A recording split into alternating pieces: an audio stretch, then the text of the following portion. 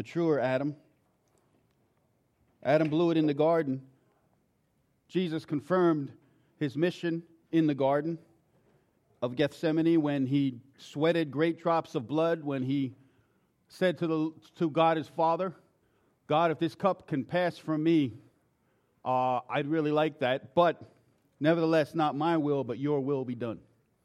It was there that he sealed our fate, set his face as a flint to the cross, and went to the cross, a brutal death, died, buried, risen on the third day, in resurrection, life, and power, defeating sin, shame, guilt, and death. Amen? Seated at the right hand of God now, interceding for us, praying for us, interceding on our behalf that we'll make it. The Holy Spirit ministering the prayers of Christ, manifesting Christ and His power and His resources and His wonder to us on a daily basis. The Bible says that there are mercies that meet us, and they are new every morning. Isn't that awesome? Did you feel merciful when you woke up this morning? How many woke up cranky? Come on. Okay. All right. Anybody else that was lying there? If you want to raise your hand now, you can. No, I'm just kidding. The Bible says that the steadfast love of the Lord endures forever. His grace and His mercies are new every morning to minister to us the wonder of who He is. Amen? We struggle, we fall, we get down. But that's why Jesus got down so low. He knows what we're going through. In all points, like as he was tempted. But yet, He knows about us. He is our great high priest. He's a high priest that knows about your situation and your circumstance now. And He's going to see you through. The Bible says that we are more than overcomers. Not that we are, but Christ overcame. And now our lives are hidden with Christ in God. Amen? We are more than victors because of what Christ has done. Overwhelming victory. Hooper Nikeo. Super victors because of the victory that Christ won on the cross to defeat our shame, to defeat our guilt, to bring us into this wonderful relationship of intimacy and relationship with God Almighty, God the Creator, God our Redeemer, God our Healer, God our Deliverer. Amen? God was thinking about us way, way back. And He knows and sees you right here this morning. And He knows you. Knows every hair on your head. He knows every hair you lost. I didn't mean to look at you, Marty, when I said that. Sorry. He knows every hair that was light brown that turned to gray. He knows every wrinkle on your face. He knows everything that you've been through. He knows everything that you're going to go through. And the Bible says that He has sent the Holy Spirit, the Paraclete, to come up alongside of us, to minister to us, to embrace us and hold us, to comfort us, to counsel us, to show us truth, to show us love, to be the overcoming power in our hearts and in our lives. Christ said that apart from Him, we can do nothing. Amen? So if you're battling on your own this morning, you're about to do nothing for yourself. Amen? We battle with the presence and the word and the truth and the grace of our Lord Jesus Christ. God, we thank You today for Your word. We love it. We thank You for the life that it gives to us. We thank You that the entrance of Your word giveth light. You prayed, Lord, sanctify us with Your word, for Your word is truth. And God, we will acknowledge the truth today, and the truth of God will set us free. So we thank You, Lord, for Your truth. I need truth in my life. I need to apply it to my life. I need to recognize it. I need to acknowledge it. And I need to state that all truth is found in Christ, and it can set us free. So, Lord, we thank You for Noah. What a guy. What a guy. But we're going to find out it's really what a God. And we thank You for it in Jesus' name. Amen and amen. Hey, if you have your Bibles, turn to Genesis chapter 1. And then from 1, flip over to Genesis chapter 6, okay? Genesis chapter 6. We're going to start reading from the first verse, Genesis chapter 6.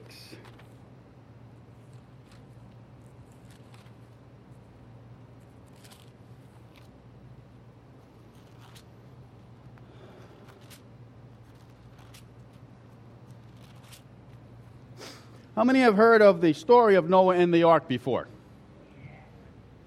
Okay. How many of you, maybe when you were kids, had placemats of Noah and the ark? Amen. How many of you had cookie jars that were Noah's ark? How many of you were in Sunday school way back when we had the old flannel board, remember?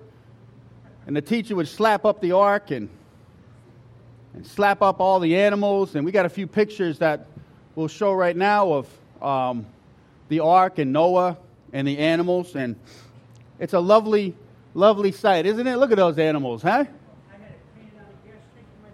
Amen. And look at that one. And then there's the next one.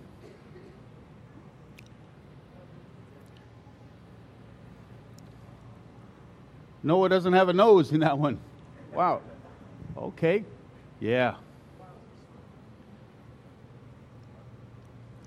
You know, when you really read the Word of God, the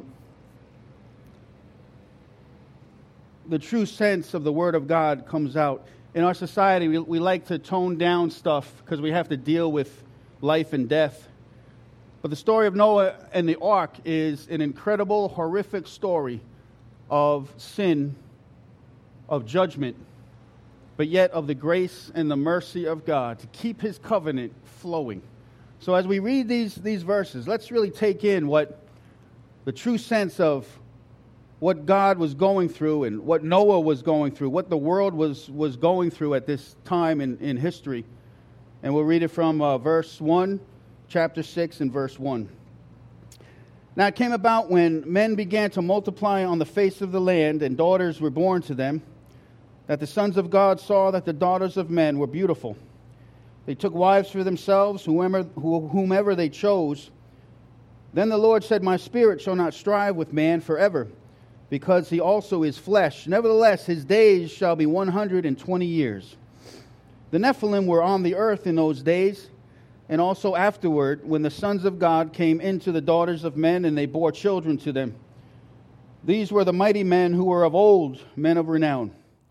Then the Lord saw that the wickedness of man was great on the earth, and that every intent of the thoughts of his heart were only evil continually. The Lord was sorry that He made man on the earth, and He was grieved in His heart, grieved in His spirit. The Lord said, I will blot out man whom I have created from the face of the land, from man to animals, to creeping things, to birds of the sky, for I am sorry that I have made them. But Noah found favor, which is the word grace, which is used first time in the Bible, grace in the eyes of the Lord. These are the records of the generations of Noah. Noah was a righteous man, blameless in his time. Noah walked with God. The first thing we see about the times that Noah is living in is that they were evil. That's a pretty bad statement, a harsh statement, isn't it true? That every intent of man was evil.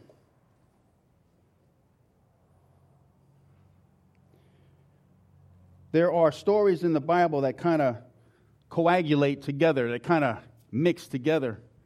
Episodes in the Bible, they kind of echo each other, and such echoes are seldom coincidental. For example, the word used for Noah's ark is the same used for the basket in which Moses was saved on the Nile River, implying a link between the stories of Moses and Noah, both of them divinely chosen saviors in a world threatened by water and chaos. Both cases, the ark is the divine means of escape God has provided for His chosen people. In Genesis, mankind was to be destroyed by a flood of water. The ark saw to it that Noah and his family would be saved by placing them safely in a tiva, or an ark, to protect them from the floodwaters. In Exodus, all Israelite male babies were to be killed by being drowned in the Nile, but God saw to it that Moses through his providential care, would be saved and would be the Savior of Israel, the people of Israel, by placing him in a teva to ride atop the water. Using water and an ark, God is showing us two parallel patterns of salvation. The first pattern is Genesis, is saving mankind in general. The second pattern in Exodus is saving the people of Israel, the Hebrews. So in these last days, who or what is our teva? Who is our ark? Jesus, amen? What can we rely on 100% to rescue us from our worries, rescue us from our sin, rescue us from our shame, great destruction, the judgment, the wrath of God? Is Jesus, Yeshua, our Lord and Savior. Noah received God's gift of righteousness by believing in the grace of God that was relied and bestowed upon him. It's interesting how the world looks at the stories of the Bible. Isn't it true? If you talk about somebody that's in the world that doesn't know Christ and you bring up Noah and the ark, usually you get a little like, yeah. You know, it's mythological, it's a story, it's allegory. This is what Wikipedia says. The Genesis flood narrative is a flood myth found in the chapters of Genesis 6 to 9. This story tells of God's decision to return the earth to its pre-creation state of watery chaos and then remake it in a reversal of creation. The narrative has very strong similarities to parts of the Epic of Gilgamesh, which predates the book of Genesis. Scientists have unsuccessfully attempted to reconcile the flood narrative with physical findings in geology and paleontology. Boo-hoo. Amen? But I'm going to say, oh, really? Everybody say, oh, really? One more time. Oh, really? Listen to this. The story of Noah's Ark and the Great Flood is one of the most famous from the Bible. And now an acclaimed underwater archaeologist thinks he has found proof that the biblical flood was actually based on real events. Everybody say, oh, really? In an interview with Christian Amanpour for ABC News, Robert Ballard, one of the world's best-known underwater archaeologists, talked about his findings. His team is probing the depths of the Black Sea off the coast of Turkey in search of traces of an ancient civilization hidden underwater since the time of Noah. Ballard's track record for finding the impossible is well known. In 1985, using a robotic submersible submarine equipped with remote-controlled cameras, Ballard and his crew hunted down the world's famous shipwreck, which is the Titanic. Now Ballard is using even more advanced robotic technology to travel farther back in time. He is on a marine archaeological mission that might support the story of Noah. He said some 12,000 years ago, much of the world was covered in ice. Where I live in Connecticut was ice a mile above my house, all the way back to the North Pole. But then it started to melt. We're talking about the floods of our living history. The water from the melting glaciers began to rush toward the world's oceans, Ballard said, causing floods all over the world. The question is, was there a mother of all floods? Ballard said, according to a controversial theory, controversial because it blows the minds of people that don't want controversy in their false beliefs, okay? By the two Columbia University scientists, there really was in the Black Sea region. They believe that the now salty Black Sea was once an isolated freshwater lake surrounded by farmland until it was flooded by an enormous wall of water from the rising Mediterranean Sea. The force of the water was 200 times that of Niagara Falls, sweeping away everything in its path. Fascinated by the idea, Ballard and his team decided to investigate. We went in there to look for the flood, not just a slow-moving, advancing rise of sea level, but a really big flood that stayed. The land that went under, most of it stayed under. 400 feet below the surface, they unearthed an ancient shoreline, proof to Ballard that a catastrophic event did happen in the Black Sea by carbon dating shells found along the shoreline. Ballard said he believes they have established a timeline for that catastrophic event, which he estimates happened around 5,000 BC. Everybody say, oh, really? Some experts believe that this was around the time when Noah's flood could have occurred. One more oh really together. Oh really? Well, Isn't that something?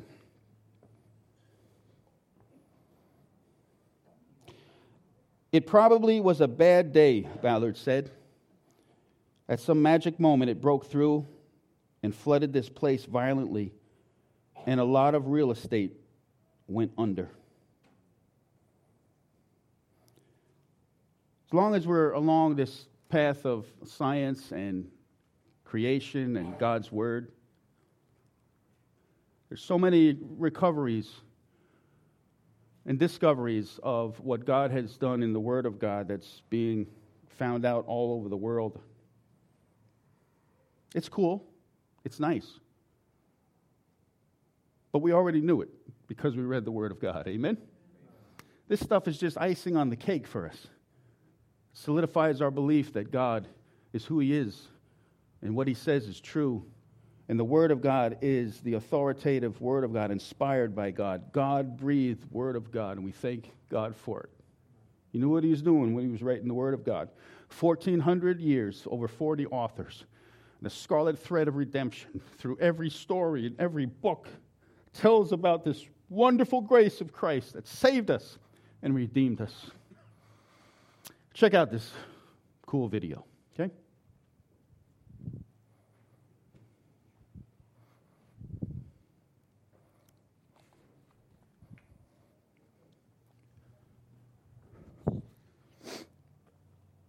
Cosmos in the universe. Amen? God monkeyed around. I like that. The story of Noah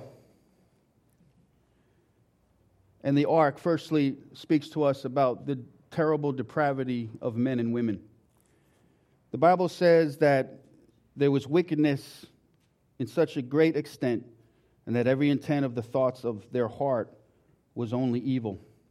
Human wickedness was rampant, and the wickedness hurt and grieved the heart of God. Because God understands what sin does. Sin destroys a life. Sin brings selfishness. Sin brings emotional heartache. Sin brings separation. Sin brings an alienation from God.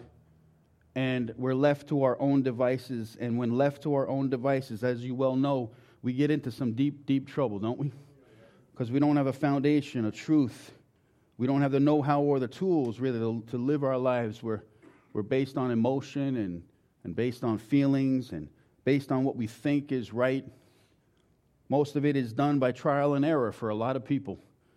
And as they face their elder years, they realize that there was more error involved in their choices than good things that came out. The story of Noah relates to us the depravity of men and women. One thing you got to know, guys, is that we were depraved. We were dead in our sins and dead in our trespasses, dead in our brokenness, dead in our sin, dead in our shame. And Jesus Christ has won the victory over death, grave, sin, and the shame. Sin hurts the heart of God, and it killed and crushed His Son. That's how much sin hurts the heart of God. Whenever you wonder where your sin is going to lead you, always think about the cross of Christ and how Christ came and how God the Father sent Him. The Bible says that it was God's will to crush Him, to bruise Him, to pierce Him, to cause Him to die, so that we sitting here now can have eternal life, whom to know is life eternal, and that's Jesus Christ. Amen? So when you think about your sin and you're thinking about straying off of the path of God, His Word, and righteousness, think about where sin will lead you. It led Christ to the cross, the horror of the cross, the wonder of the cross because of God's love and His grace. And you know what? My sin put Him there. Your sin put Him there. It wasn't Adam's. It was the whole world. We know that God, through Christ, bore the sin of the whole world upon His shoulders.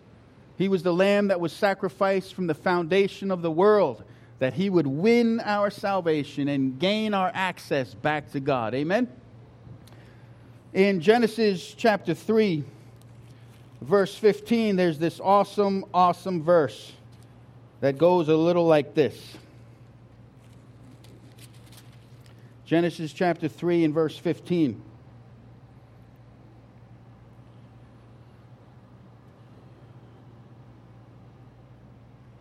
We'll start with verse 13. Then the Lord God said to the woman, "What is this you have done?" And the woman said, "The serpent deceived me, and I ate."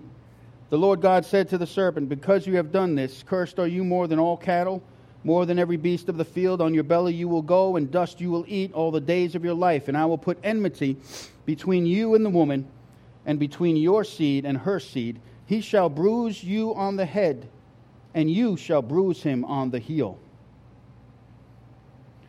Beautiful picture of what Christ has done on the cross as he stamped the life out of the enemy who has no power over our lives, but the power that we give to him and we yield to him today.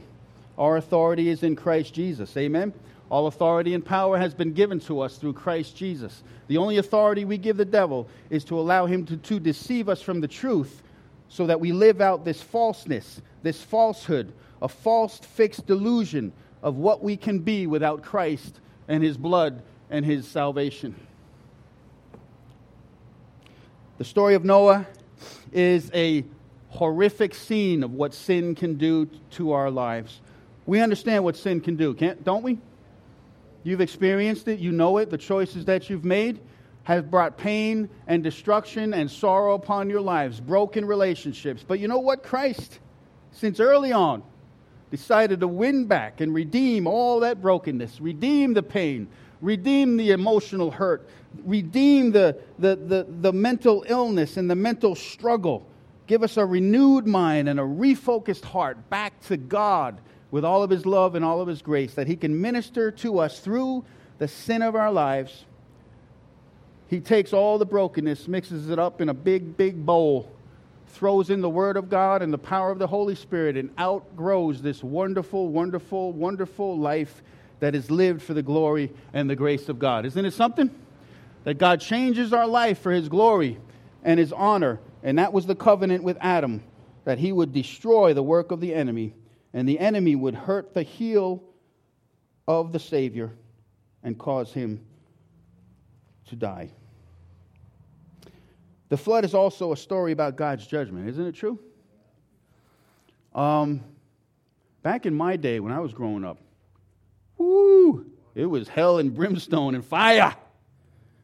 You're going to hell in a handbasket.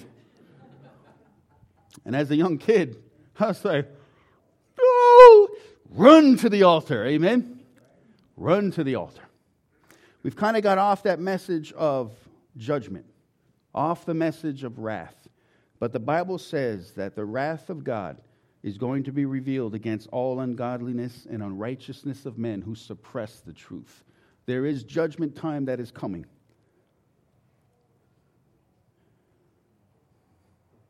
Is this a harsh verdict? Not really. The holy, just, righteous God cannot dwell with sin. He's got to deal with it. He can't tolerate it. He has to punish it. The soul that sins, it shall die.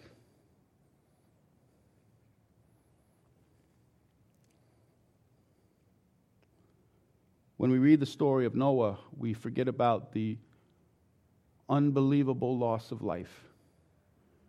Noah was a preacher of righteousness. He received the grace of God. He understood that he deserved death as well as everyone else, but God chose him. God revealed his grace to him. And for 120 years, he built that ark. And for 120 years, he preached this righteous message of repentance and get back to God. Nobody turned to him.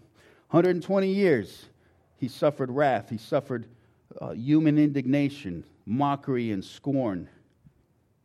But he kept building because he realized the grace of God. This is the wonder about the grace of God, friends. The grace of God is sufficient for you today to bring you through 120 years of pain and suffering and hardship. Amen? Whatever you're going through today, he has the grace that will meet you where you are, give you and equip you with this wonderful, wonderful power of the working grace of God to minister to us and to minister to our hearts and lives today. The terrible loss of life. We normally, like I said, deal with the beautiful boat and the adorable animals. We forget the great floodwaters beneath it. Beneath the rails of Noah's ark were drowning sinners, real people entering a dreadful eternity apart from God. And I bet he heard the cries. He heard the banging.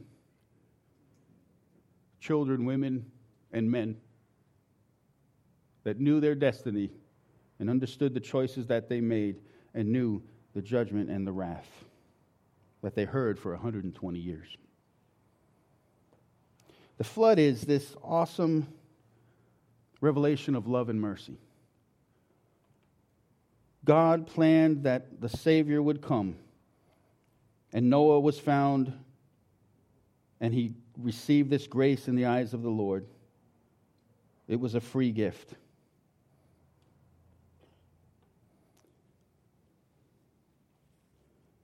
See, when I was young, and maybe you, I was told in Sunday school and church that no, you have to be like Noah because he was perfectly righteous and he met all of God's standards of righteousness. And God saw him and said, hey, I approve of you, boy.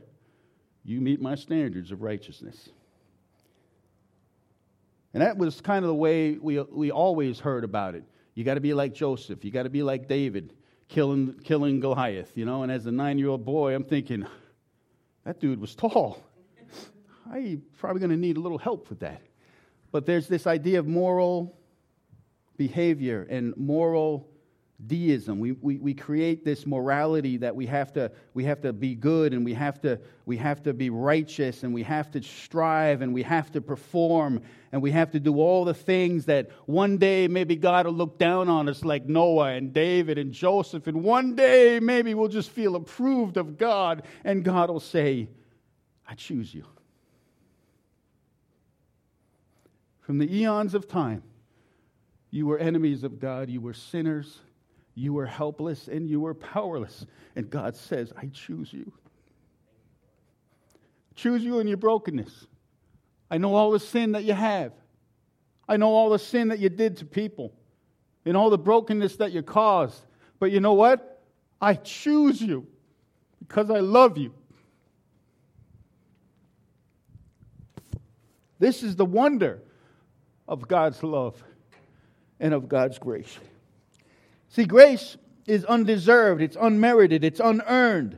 It's the loving kindness of God. It's the enabling power for us, working in us, working out God's passion to fulfill God's purposes. We get to be a part of the great plan of redemption as we allow the grace of God to change us on the inside and realize the purpose and destiny that God has for us. The story of Noah and the ark is a wonderful precursor of the ultimate salvation God one day would provide in Christ. Long after the flood was subsided, guess what? People began to sin again. The human race would continue in its sinful rebellion, and God would continue to require the just penalty of sin and death. But the next time, instead of providing an ark, God would provide His Son. One act, He would open the door of salvation for not one family, but for the whole entire world. Now, what are we going to do? Noah built an ark out of wood to save mankind. Jesus died a criminal's death, cursed, on a tree made of wood, that He would bring salvation to the whole world. Deuteronomy teaches us that a divine curse was placed on a person that hung on a tree.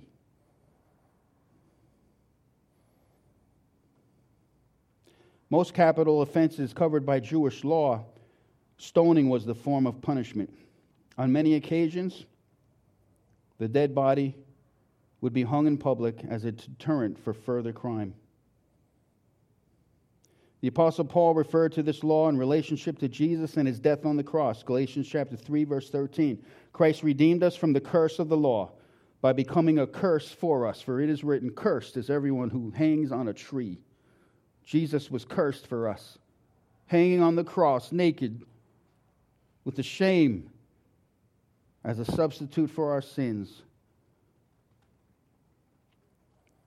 Another interesting detail is the cross of Christ was sometimes referred to in Jewish context as a tree.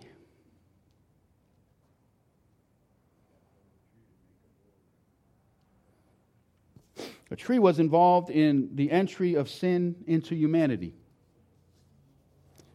In answer to sin for humanity through the cross, and the ultimate removal of sin in eternity through the tree of life. Jesus died on a tree that we might have life and have it more abundantly. Noah and his family had to enter through the door, amen, of that ark for salvation and deliverance. Guess what? Jesus says that He is the door. Any and everyone that enters in will have eternal life. Jesus in that context was speaking about His sheep. In those days, a sheep pen would not have a door, but the shepherd would become the door, would protect, would provide, would be the sacrifice, if need be, to protect His sheep. Jesus Christ is the door. The Bible says there is no other name given among men under heaven whereby we must be saved but by the name of Jesus. Amen? When you face Christ face to face, He's not going to talk to your church attendance. He's not going to talk to you about tithing. He's not going to talk to you about how you witnessed and how you lived your life. He's going to talk to you about what you thought of Him and if you trusted Him for your salvation. Amen? He's going to say, well, good, thou good and faithful servant. Come on in. You know why? Because I know you. I know your name. Your name is written in the Lamb's book of life. Come on in. For those that just get into religious activity without dealing with their heart issue of sin and depravity, they come before God, and God says through Christ at the judgment seat, depart from me, you worker of iniquity. I don't know you. There'll be people that heal.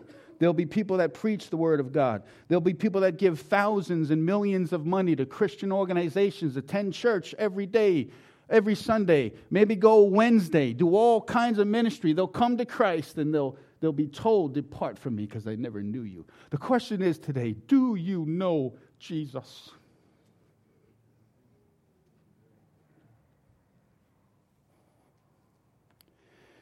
Beautiful thing is that God made a covenant with Noah. When God makes a covenant, He sticks to it. Amen? Aren't you glad for that? Genesis chapter 9, verse 9 to 17 says this, behold, I establish my covenant with you and your offspring after you, with every living creature that is within you, the birds, the livestock, every beast of the earth with you, as many as came out of the ark, it is for every beast of the earth. I establish my covenant with you that never again shall all flesh be cut off by the waters of the flood. Never again shall there be a flood to destroy the earth. Amen? God said, this is the sign of the covenant that I make between me and you and every living creature that is with you. For all future generations I have set my bow in the cloud, and it shall be a sign of the covenant between me and you. When I bring clouds over the earth and the bow is seen in the clouds, I will remember my covenant that is between me and you and every living creature of all flesh. And the waters shall never again become a flood to destroy all flesh. When the bow is in the clouds, I will see it and remember the everlasting covenant between God and every living creature of all flesh that is on the earth. Isn't it wonderful to see a beautiful rainbow? You know, the rainbow of God has been distorted and claimed by various folks. That's okay. You can do with what you want with that.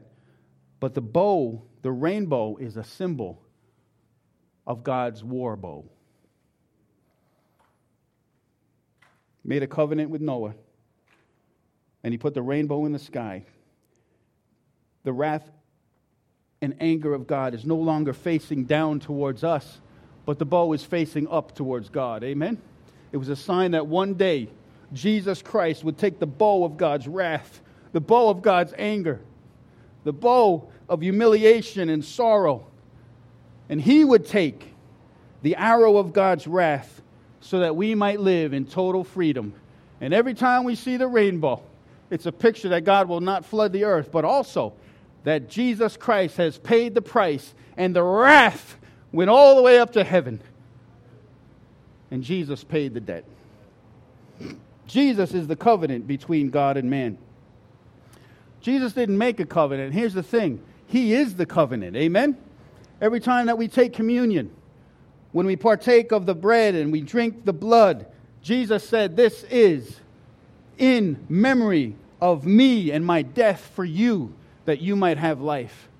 We lift up the bread, symbolizing the brokenness, the broken body of Christ that was bruised and wounded for our transgressions. We lift up the cup of the blood of Christ, the blood of the Lamb that washes away every sin and every stain, cleanses our conscience from guilt so that we can live in this wonderful relationship of knowing Jesus Christ. Every time you see a rainbow, every time you see a rainbow, understand that God paid the price for you. God paid it in full.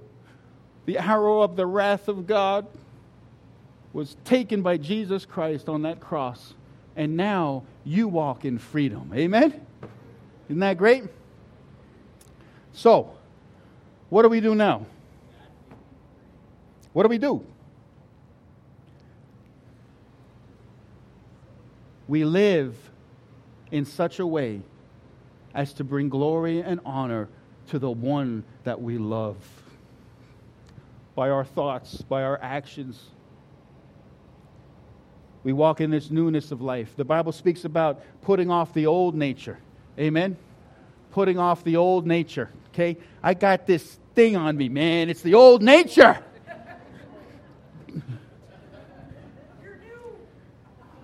Sorry. But still, now I got this new nature. And I'm walking around proud. Try not to look down here. Proud of what God has done in my heart and in my life. I wear the wardrobe of the grace and the love of Christ, right? Now people see me. They see the glory and the wonder of what Christ has done because He's taken my heart and my life and He's made me a brand new creation. Old things are past, all things that become new in Christ Jesus. Now let's live like we got this wonderful wardrobe of the mercy and the grace of God in our hearts and in our lives. Amen? Here, I want to... Noah lived 120 years building that ark. He did it through the grace of God. And he walked in righteousness. He took God at His word. Hebrews tells us that he was an heir of righteousness by faith. Amen? By faith. We live this life by faith and trust in the wonderful, wonderful Word of God. Noah lived his life through grace. And now, I don't know what you have in the future. I don't know what is coming up in your 120 years. But let's live this life for the glory and honor of God. Amen? We have to preach this message. The Bible says now that we are ministers of reconciliation. Preaching to people. Living a life that's worthy of God's glory and honor. And we're telling people, come back to God. Amen? I want to tell you that for you to truly live in this grace of the Lord Jesus Christ, get your eyes off of yourself. Understand what Christ has done. Realize that your sins are forgiven. And now turn your gaze towards the future, that God wants to use you for His glory and honor. Focus on Christ and Christ alone. Amen? When the enemy comes against you to slander you or accuse you, say, whoa, whoa, whoa, take it easy. That's negative, baby. That's negative. I'm going to take what Jesus Christ has called me to.